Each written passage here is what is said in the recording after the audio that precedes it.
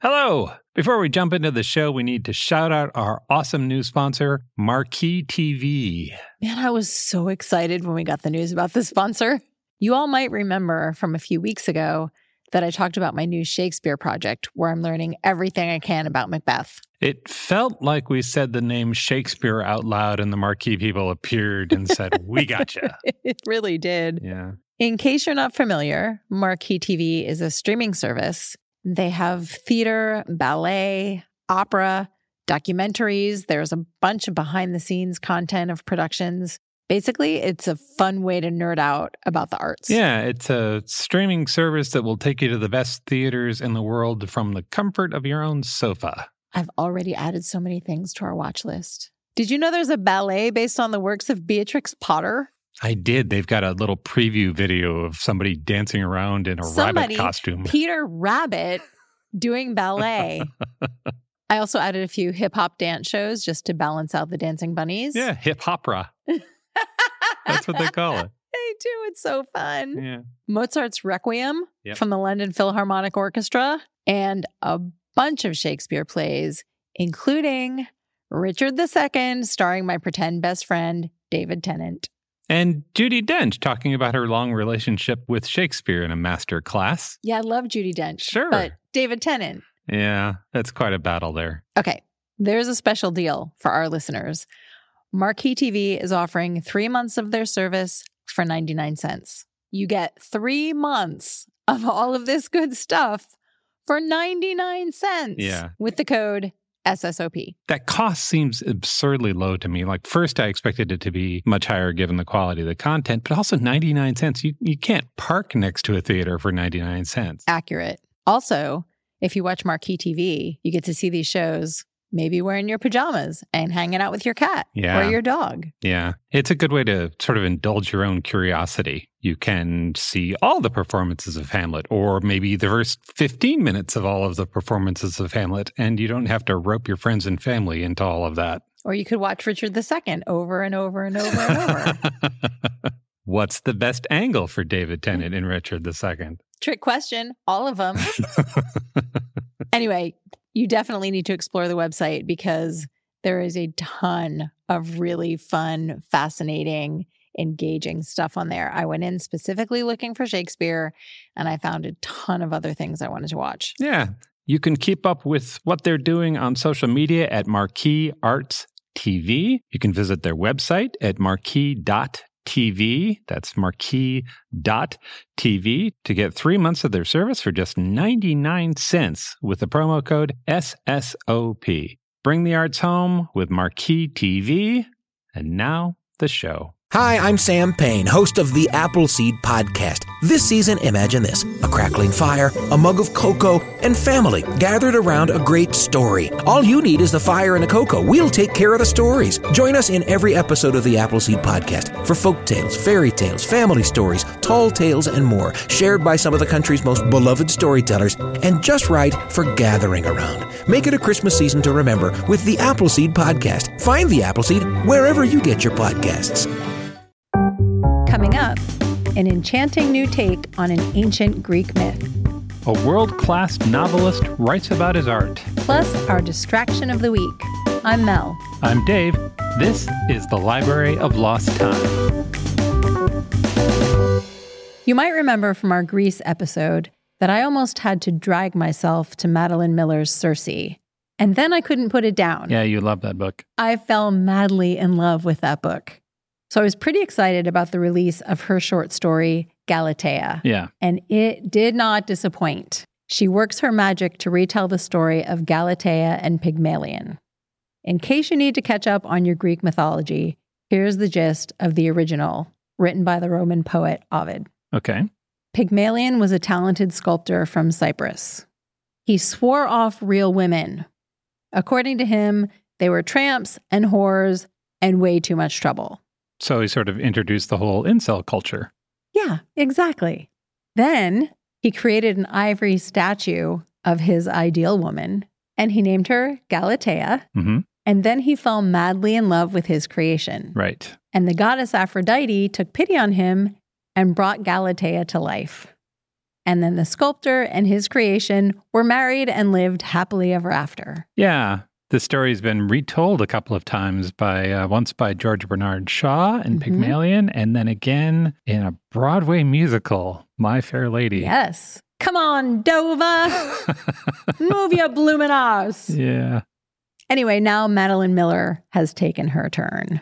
As you might guess, she has turned this old story upside down in a very satisfying way. Like Circe, it's really concise and beautiful. Every word seems to have been chosen for maximum impact. And sometimes it's very darkly funny. Like I kind of snickered a couple times when I was reading it.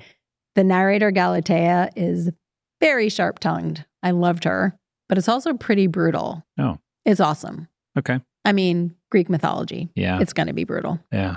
Madeline Miller's version of this story was originally published in a 2013 anthology. And now it's available as a standalone little gift-size hardcover. It's beautiful. It has an illustration on the cover with gold foil stamp. And there's a new afterword that she wrote specifically for this edition. In print, it's just 60 pages. Oh, okay. But to set expectations, I read it on the Kindle, and it took me about 10 or 15 minutes. Oh. So truly a short story. Yeah. This would be a great gift for any reader in your life or for the Madeline Miller fan in your life. This would be a great book for Yola Bokaflud. Yola Bokaflud. Do you want to tell the people what that is?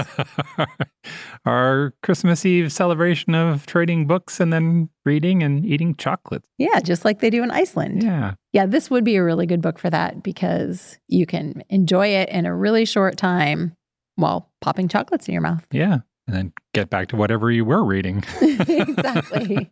So that's Galatea by Madeline Miller, and it's available now. Haruki Murakami is a celebrated Japanese author. He's a bestseller in his own country, but he's also sold millions of copies of his work outside of Japan.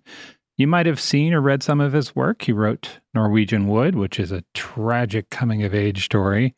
He wrote Kafka on the Shore, which tells two parallel stories, one of them about an old man who can talk to cats. Oh, that's nice. Yeah. That sounds a little whimsical for an author that I always think about Norwegian Wood, like, oh, I can't read that book. He definitely brings the full emotional range to his work. He writes in simple language about complicated things. He frequently uses magical realism to punch up reality. Mm-hmm.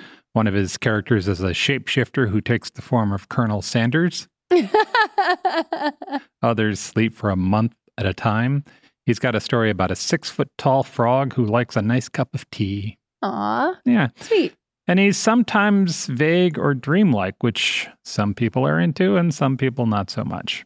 I bring this all up because he's just released a nonfiction book in the U.S. It's called Novelist as a Vocation, and it's about what he thinks about writing. He writes about how he started as a novelist at a baseball game. He literally went to a ball game, had an idea, thought, I could turn that into a novel, and then started doing that. At the game. Yeah. Good for him. He talks about memory and loneliness and the value of his daily run. It's a short book, a little over 200 pages. If you're interested in Murakami, or if you want to springboard into his work, or if you're just looking for some advice on being a writer, you might want to take a look. It's Novelist as a Vocation by Haruki Murakami, and it's out now. And now our distraction of the week. Let's talk about board games. Ooh, okay, that's fun.